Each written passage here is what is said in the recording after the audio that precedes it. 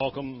As Seth said, we're glad you're here, and I am continuing teaching on prayer, and we've discussed a number of different aspects of prayer, and actually most of what we've talked about has been real traditional. You can't get much more traditional when teaching about prayer if we're talking about the Lord's Prayer, and that's what we took the last couple of weeks to discuss and kind of delve into that. Today I'd like to share something that may seem to some of us to be new, and it's only new, if it's new to you, okay? Because none of it's new. In fact, it's so old that it's new again. Kind of like fashion. In other words, some of what I'm going to be talking about, or most of what I'm talking about, is really stuff that's founded in ancient practices. It's all very biblical. It's deeply rooted in Scripture and in the practice of the church, going back right to the beginning, thousands of years, and even before that to Old Testament worship principles. And so, again, if some of the things I say seem new, it's only because they're new to you. How many like new things? How many like new things? Everybody likes new things, right? I like new things. Join with me in prayer. Father, we ask for your grace to come and help me communicate what you've put on my heart. Father, make our hearts and minds open to what you have for us. Lord, open our eyes to see wonderful things from your word. Lord, we're so dependent on you. And in Jesus' name, amen. All right, so this is a quote from a book called The Folly of Prayer. I have a few copies out in the foyer left. You can get them if you want. Throughout the centuries, the church has used a word for concrete objects, signs, and symbols used in a physical way of praying. And that word is sacrament. Okay? So throughout the centuries, the church has used a word for concrete objects, signs, and symbols used in a physical way of praying, sacrament. That's what sacrament is. In another book, Richard Foster, extremely respected author, on his book on prayer, says sacramental prayer is incarnational prayer. God, in his great wisdom, has freely chosen to mediate his life to us through visible, and I would add the word tangible, realities. I'll repeat that because it may be kind of thick. Or we may be kind of thick.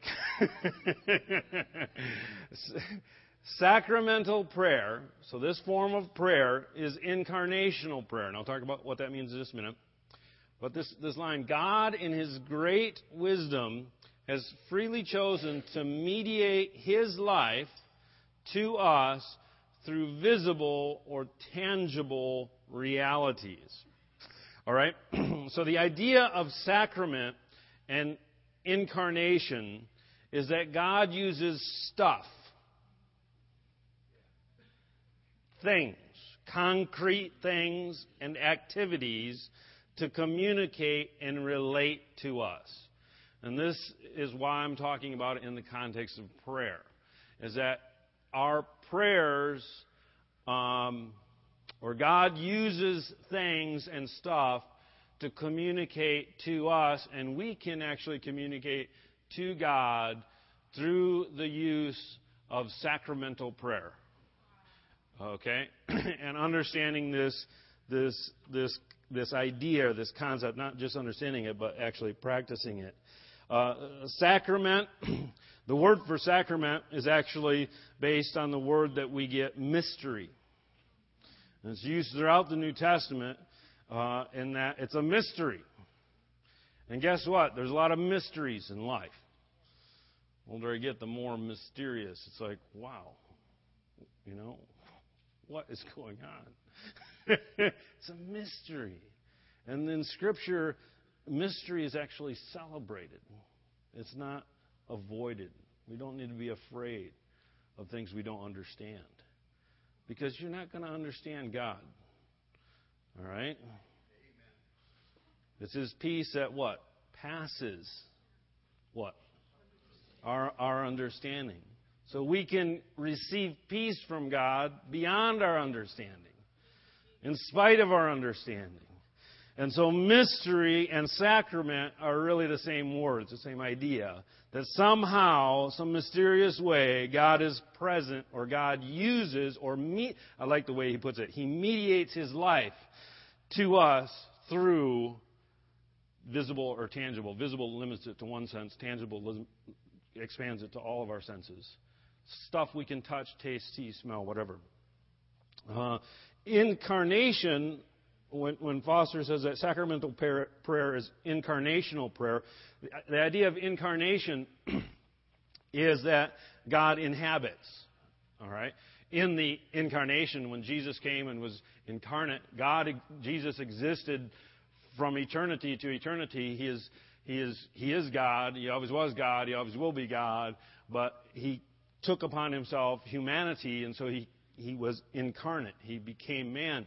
And so in that sense, God is incarnate. But in an even bigger sense, or in a more broad sense, God is incarnate in his creation. In other words, there's another word that's called eminent, not imminent, but eminent, and that God infuses or is present. He's present. God is omnipresent, right? Okay? So God is present. The psalmist says you can't go anywhere to get away from God. Even if you go to hell, he's going to be there. You can't get out of God's reach because he's everywhere.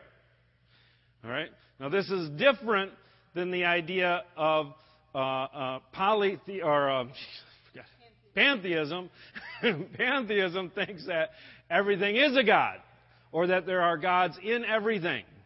Okay? And I've seen this. When we go to Japan, they worship the trees. You know, they decorate them and put on the base of every big tree, there's a little altar. And people leave sacrifices to the spirit that's in the tree. I mean, they really believe that there's a little god in the tree, or a big god, or whatever god. You know, high-tech people that use computers and cell phones that actually make all the ones you do. You know? But they think spirits are in trees, and that's not what I'm talking about. God created creation, and he exists, and he mediates, or he manifests himself in and through creation, yet he's still distinct from creation. Okay? And that's the difference between pantheism and biblical Christianity and the idea of God as explained in the Scripture. So, God uses stuff or things or activities to communicate and relate to us, and God actually can inhabit. He came as a man. The distorted assumption that I want to address, that a lot of Christians carry about, is that to be really spiritual, we must separate ourselves from the physical or material world. Okay? So there's an idea that, and it's in all of us, that to be spiritual means to be less in the natural. And that's the spiritual, I have to, separate myself from my physical being or the material world and become more spiritual. And that's actually a heresy. Ooh. And some people are like, well, what's a heresy? I don't want to be a heresy. Sorry. That's an inside joke. A heresy is like a really bad teaching that can get you into serious trouble. All right? Like to the point where you're not even a Christian if you buy into it too far. All right? So this idea of to be really spiritual, we have to separate ourselves from the material world is really part of the Gnosticism or Gnostic heresy that was prevalent in the earliest days of the church, that much of the New Testament is written to clarify that Christianity does not embrace these false teachings, but it's still alive, it's thriving today, and in fact, many evangelical, Bible-believing Christians have bought into some of the heretical ideas that are really Gnosticism in disguise, and this idea that spiritual things are good and physical things are bad is at the root of Gnosticism and basically most corrupted spirituality. Okay, spiritual things are good and bad. Really good and really bad. And natural things are good and bad. All right? The spiritual is not good and the natural bad. That's not the way it works. And if you buy into that, it just kind of throws a monkey wrench in the whole thing of what God's trying to do. To quote this author, it says, in a fully biblical way of praying, we don't pray better by becoming more spiritual. We pray better by becoming more physical. I hope you go away with more questions than answers.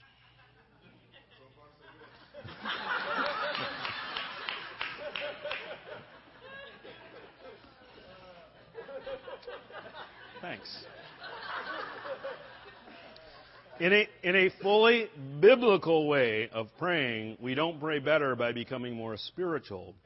We pray better by becoming more physical. We learn to encounter God not just through verbal interaction and intellect. Those are good things. All right?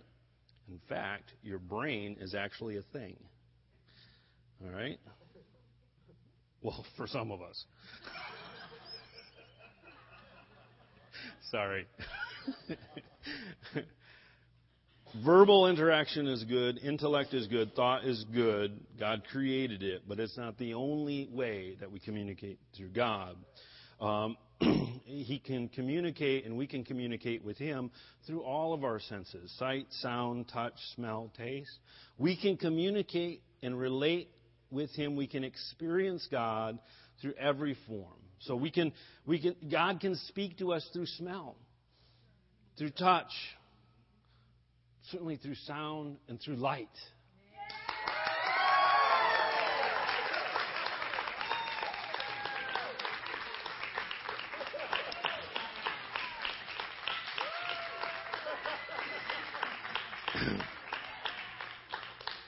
For those of you who are guests with us, this is the first time we've had the lights installed, so physical stuff connects with us spiritually. Listen, I'll tell you, I can't wait till we can turn off all the lights and have a prayer meeting with just those lights on. Right? You understand now that, a light bulb affects my spirituality. You better believe it. Is that a good thing or a bad thing? Yeah, it just is. God uses it. Physical stuff connects with us spiritually. Now, there's a biblical basis for this. I want to talk a little bit about that, and then we're going to do an activation. I'm not going to spend a lot of time. I could spend the rest of my life describing or explaining this, understanding the theology of it. But it's biblical. It's all in there. John 1:18, Jesus is the sacrament of God, okay? In other words, we judge everything, all theology, all understanding, all doctrine on the person of Jesus Christ. Okay? We're Christocentric. And so we look to Jesus Christ and say, well, wait a minute, is this how Jesus operated? And I'm telling you, Jesus is the sacrament. He is the ultimate sacrament in that He came as a being. He had flesh, He had blood, He had bones, He was born, He walked among us. Right? And so He is God in the flesh. All right? And that is just amazing. All right? John 1:18, the whole of John really elaborates on this. He says, no one has ever seen God, but the unique one, this is from the New Living Translation, the unique one who is Himself God is near to the Father's heart. He has revealed God to us. And so God revealed Himself to us through who? Jesus, who was a real person. Right? It wasn't the idea of Jesus. It wasn't the concept of a Savior. It wasn't fulfilled until Jesus was actually living. All right? And until that happened, it wasn't good enough. This is where we're not. Christianity is not a philosophy. John 14, verse 9 in the New King James says, Jesus is talking to one of his disciples, Philip, and says, have you been with me so long and yet have not known me, Philip? It's like, Philip, dude, you've been with me all this time, you still don't get it? He says, Jesus then says, he who has seen me has seen the Father. In other words, you see the Father by seeing Jesus. That's sacrament. Okay? That's Jesus being a sacrament.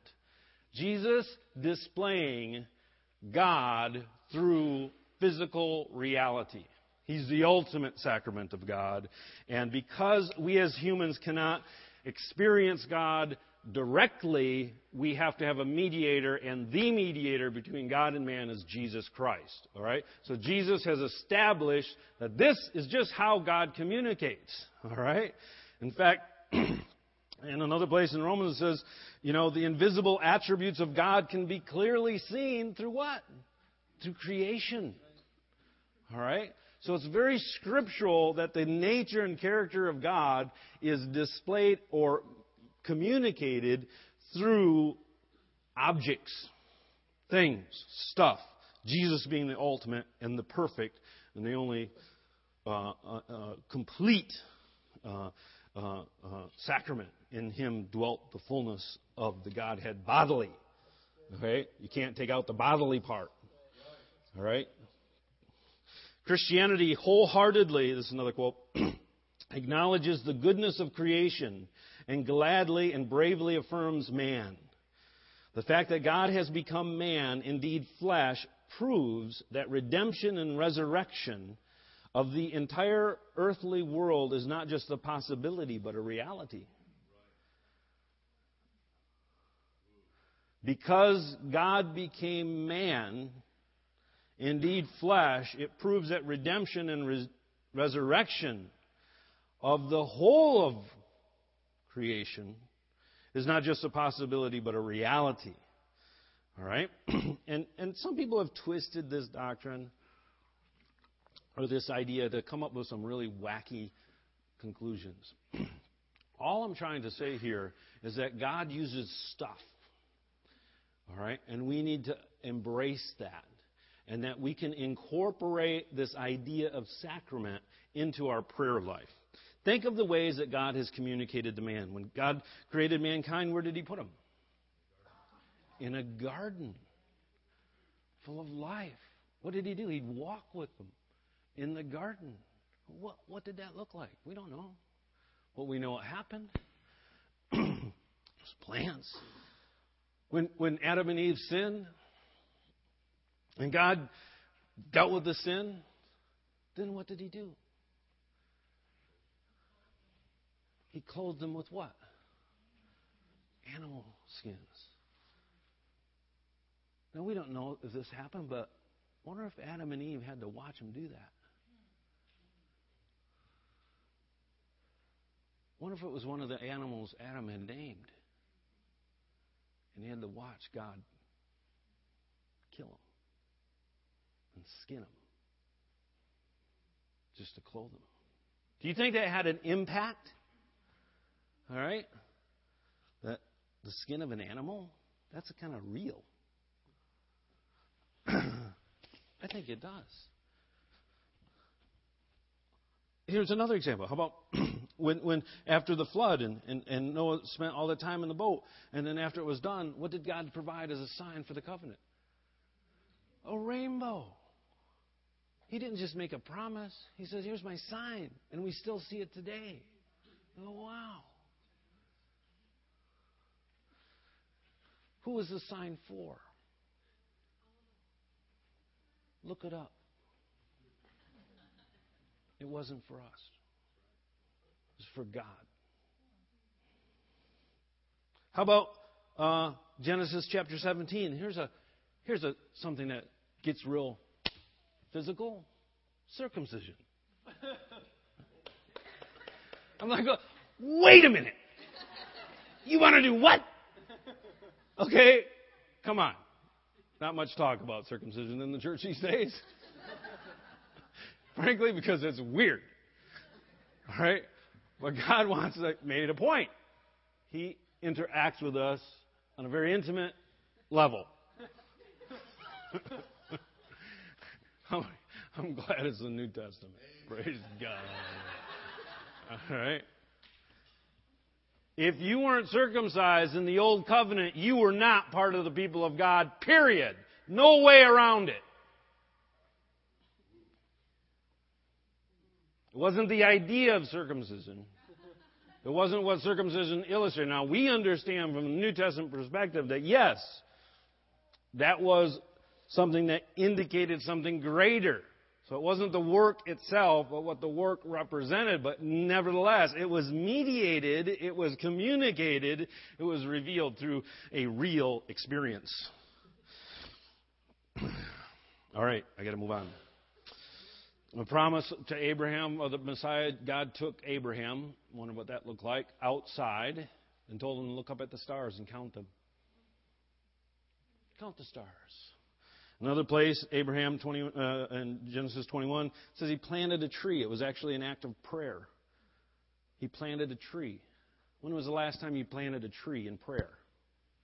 I'm going to go out and pray. I need my shovel. See, that's praying biblically. Jesus continues this. All through the Old Testament we find examples of this. Jesus continues this. Jesus touched people. All right? Jesus spit at people. Jesus made mud and smeared it in people's eyes. All right? Jesus made a whip and went through the temple and caused havoc. Jesus endured torture and scourging and crucifixion. All right? That was real. It was through that our redemption was obtained. It was not the idea of it. It wasn't talking about it. It was accomplished on a real cross with a real person with real blood. Okay? The whole Bible, the New Testament continues throughout with laying on of hands, people getting healed, signs and wonders. All of it includes doing or touching or interacting. The whole Bible is about touchy-feely stuff. All right? The whole Bible is filled with touchy-feely stuff.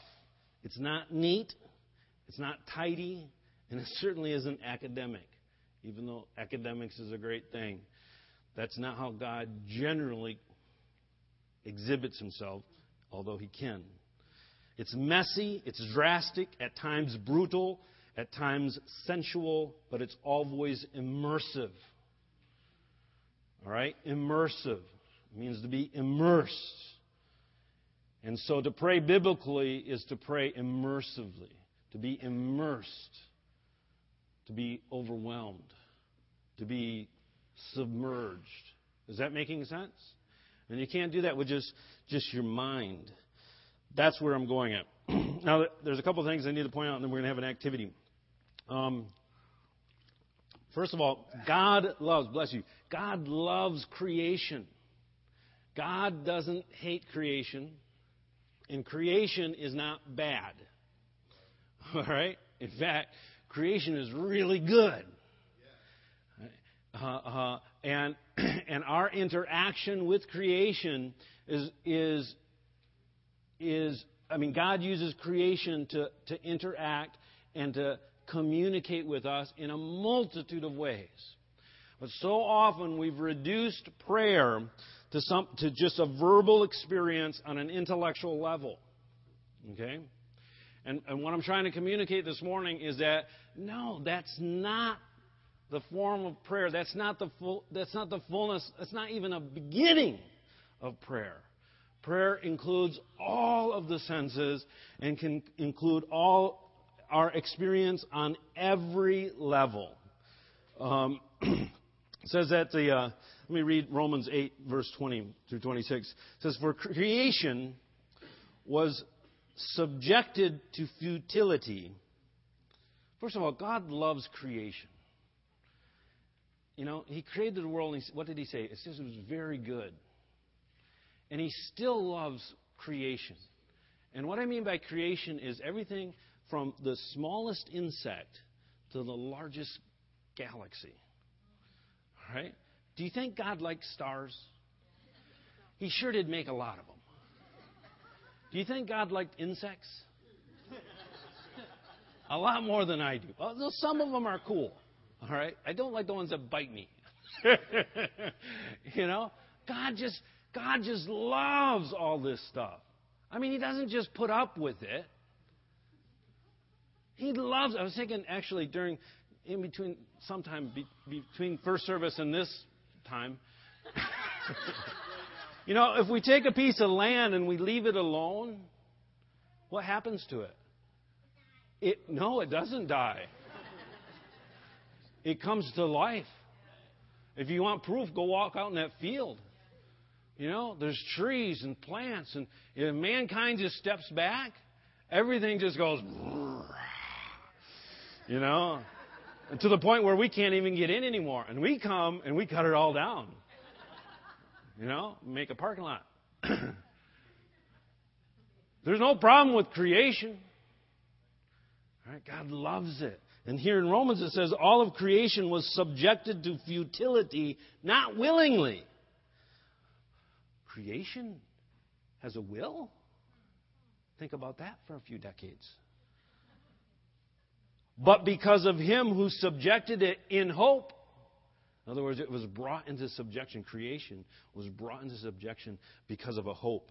Because the creation itself also will be delivered from the bondage of corruption into the glorious liberty of the children of God.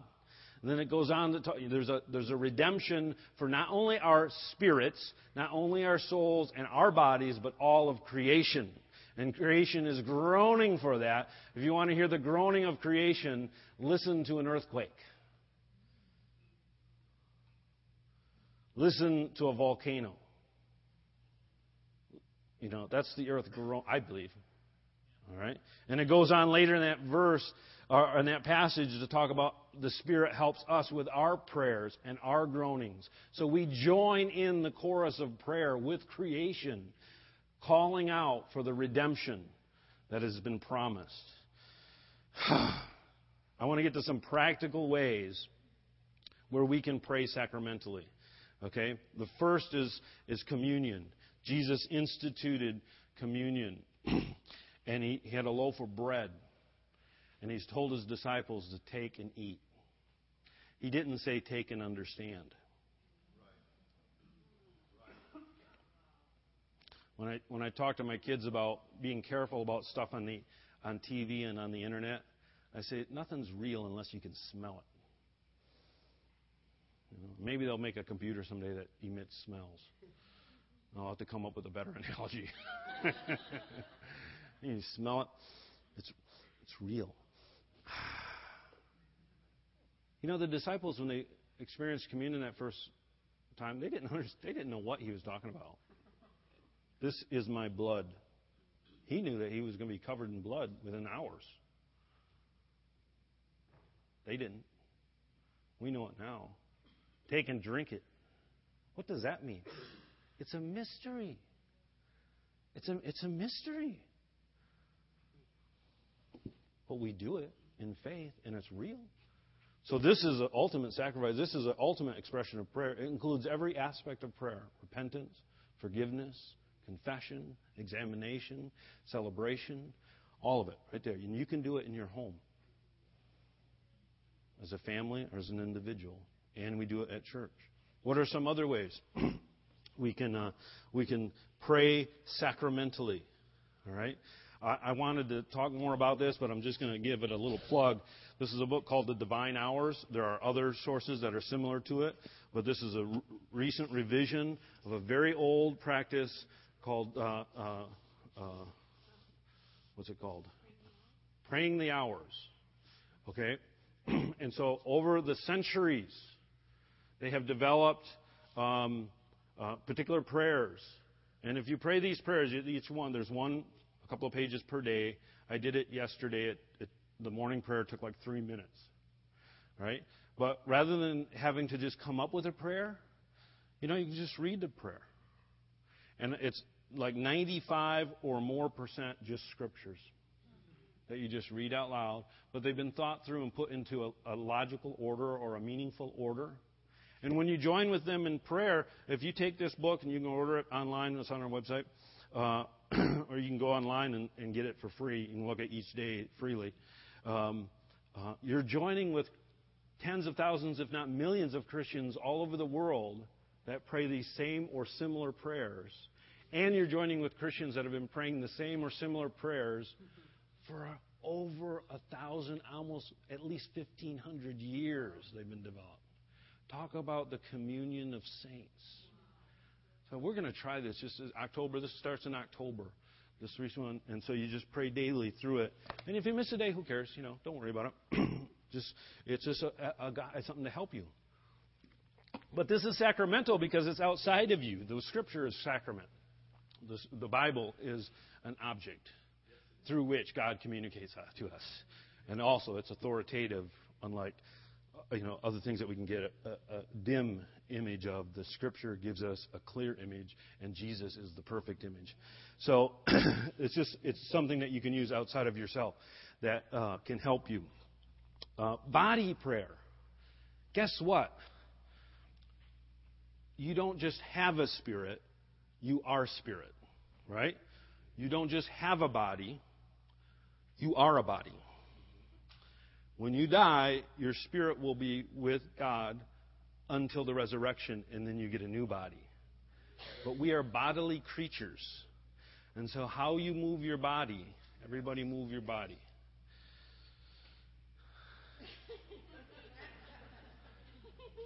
Your body is a very powerful thing.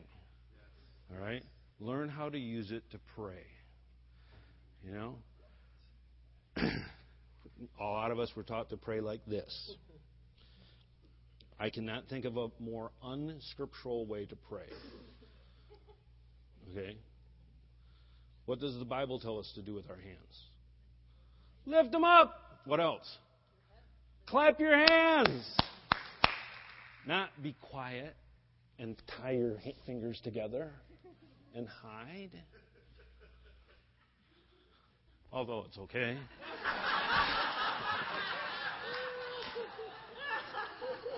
If it helps you. Touch someone or something when you pray. Touch something. Touch someone. Okay, I like to quote, I didn't write it down, but when you pray while touching someone's body, you are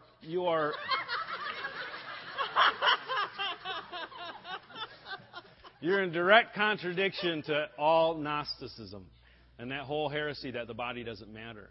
In fact, you're affirming it. And you know what? Jesus touched people because He affirmed our physical bodies. God wants to bless your body. He wants to heal your body. Go outside. Very little of the Bible took place in a church or in a building whatsoever. Almost all of the biblical narrative took place where? Outside. So when you ever talk to somebody and go, well, I connect with God outside. Don't tell them, no, you need to go to church. Go, yeah. You know why you connect to God outside? Because God's outside, And that's great. And you can get to know God to a certain level, but you need more than that.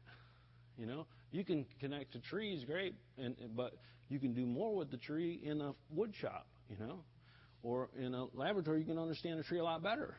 All right? So there's different levels. There's nothing wrong with that, but we get this twisted idea that going outside is weird or nutty or new agey. No, it's actually biblical. Experience God like Abraham experienced God, or Moses. How many mountains did Moses climb?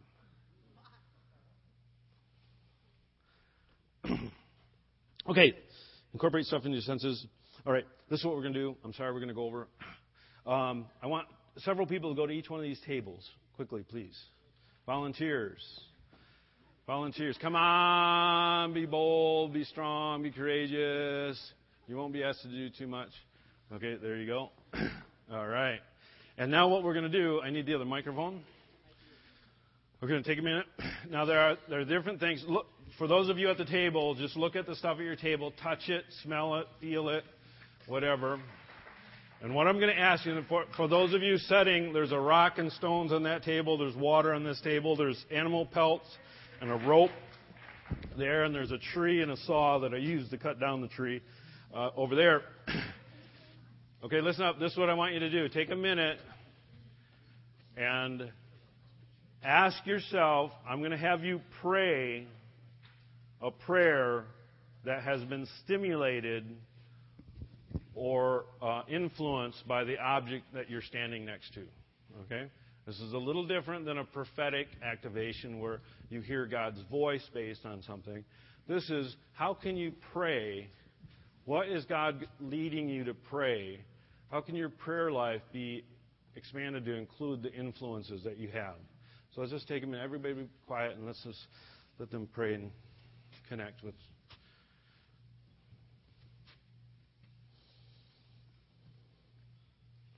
And so you're going to lead us in prayer. And I'd like everyone in the room, please, to pray along as each one prays a short prayer. Father God, we just ask that an understanding of rock as a foundation, as the earth is of rock and stone. And we believe that it was your creation. Thank you, Jesus. I thank you, Lord, for rocks. They are, you use rocks as we are living stones. Yeah. I thank you, Lord, for the example and the gift that stones are. Thank you, Lord. Oh, thank you, Papa. Thank you, Father. Thank you, Lord Jesus. Thank you, God, for providing us with water, because water is a representation of life, and it falls down on all of us, and it fills up this entire world with life. And it's a sign of fluid movement, which is what you can give to each of us. Cool. Thank you. No? Sure? No.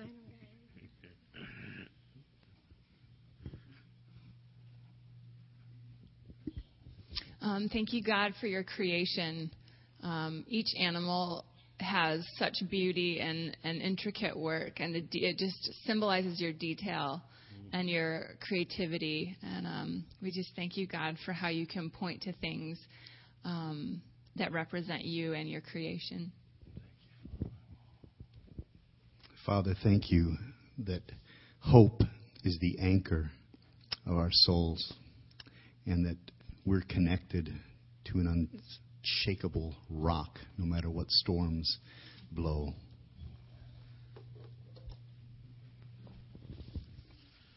That was the drawing from first service. Yes. Thank you for the trees, because they support life for us and our planet. Lord, thank you for the change in seasons. As I look at the tree and think about the tree, we have seasons where there's dead things on the trees. It's brown and it looks like it's not going to come back to life. And then you see the green on the tree and you think, oh, there's spring coming, and then all the greenery that comes with summer. And I thank you, Lord, for the seasons and the change that we can know when we're going through something hard, that something good is around the corner too. Yes, thank you, Father. Do you have something you want to pray? No. Did you have something you want to pray? You want to say something?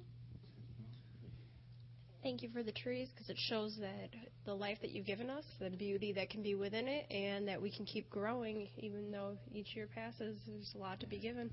Amen. Amen.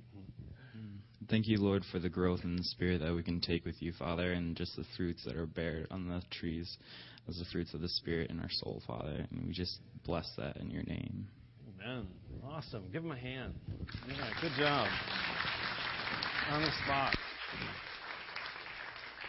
So what that was an example of was simply taking something objective, something, a concrete reality, and allowing it to influence your prayer and allowing it to lead you in prayer.